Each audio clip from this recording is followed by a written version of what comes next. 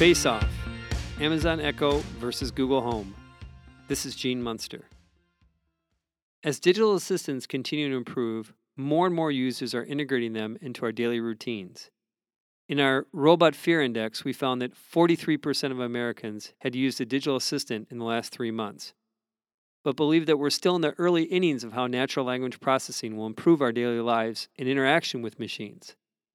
To see how far digital companions are, we chose to review the two most popular home assistants, Amazon Echo and Google Home.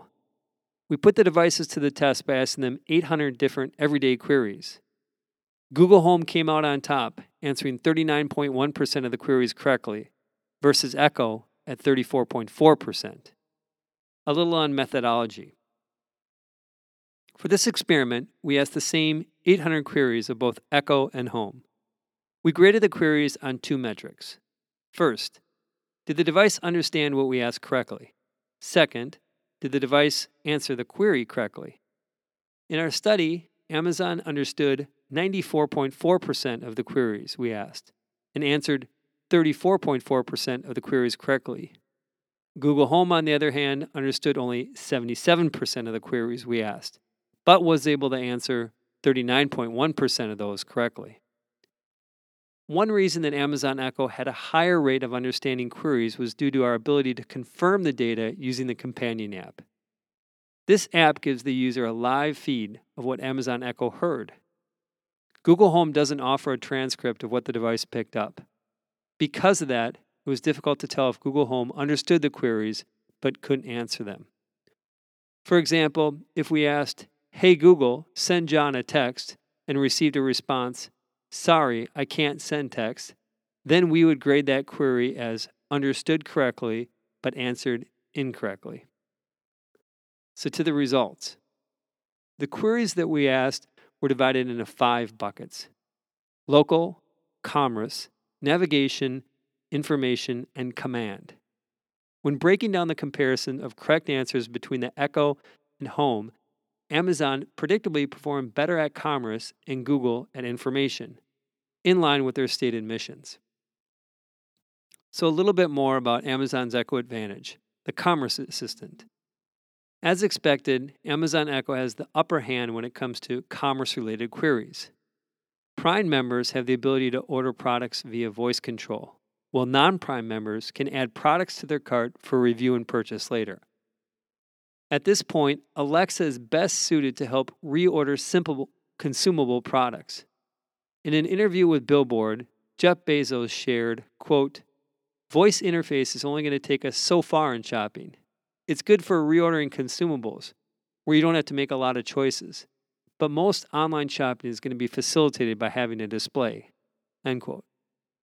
Amazon is reportedly looking to introduce an Echo model with a touchscreen sometime in 2017, which would significantly expand Alexa's capabilities when it comes to commerce.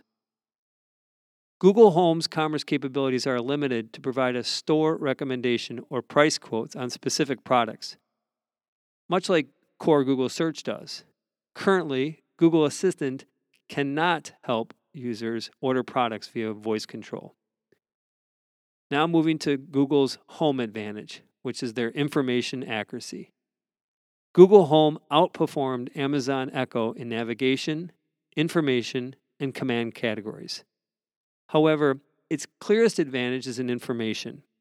Aside from Google's knowledge graph, a big factor in the home information advantage is Google Assistant's ability to engage in two-way conversations. By doing so, Google Assistant is able to answer follow-on questions, building on topics discussed in prior queries. The conversational approach makes it much easier for users to get the information they want because they're able to add clarifying comments to questions if they didn't receive the answer they were looking for the first time. By comparison, Alexa must be asked complete, individual questions each time and cannot engage in a two-way dialogue. The strength of Home Assistant's home audio control. While the Amazon Echo and Google Home have their differences, there is one thing they both do very well: home audio control. Google Home and Amazon Echo can each connect to Spotify, Pandora, and TuneIn. In addition, Google Home has access to Google Play Music and YouTube Music, while Amazon Echo has access to Amazon's Music and iHeartRadio. One slight drawback is that the Amazon Echo owners must be Amazon Prime or Spotify premium subscribers in order to play specific songs. If they are not, they are limited to user-created playlists or customized radio stations. For many, home audio control is a major selling point for home assistants, and another reason why we expect to see continued investment in content across all major internet companies. Now on the weakness of home assistants, which is navigation, support, and reminders. There are two basic categories at which the home assistants perform poorly: setting reminders and providing navigation support. However, we view both of these as minor issues that will be fixed in the future. Reminders are a key function of phone-based personal assistants. However, neither the Echo nor Google Home have the ability to push reminders. Both devices can access a calendar associated with a signed-in user, but can't proactively remind the user of an upcoming event. It's up to the user to remember to look at the calendars on their devices. This is a minor downside to voice-based home assistants, given they effectively all users have a smartphone using them synced with calendar alerts, but still an area where the assistants can improve. Navigation is another area for potential improvement. Neither the Echo nor the Home can send directions to a smartphone efficiently. Google Home in particular had noticeable differences between the reported distance of location versus the actual distance. Navigation would seem to be a logical improvement in the future, although the prevalence of smartphones with rich built-in maps renders the issue minor in our opinion. So what's the outlook for home assistants? We view home assistants as one of the core elements of moving beyond the computer as we know it. While still early, the future is bright for these platforms as a companion to VR and AR. Adding third-party developers to the mix is the next logical step.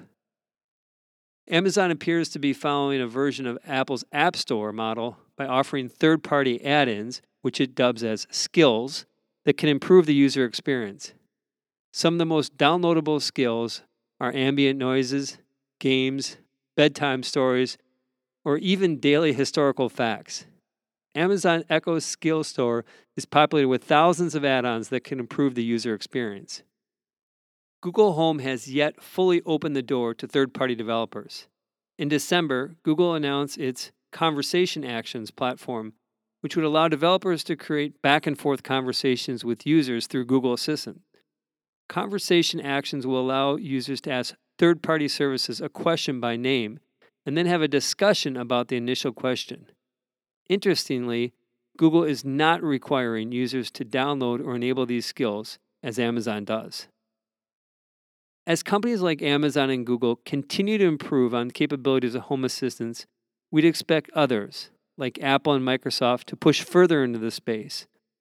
Our homes have just begun to be connected, and we expect home assistants to be one of the centerpieces of managing our lives in the future.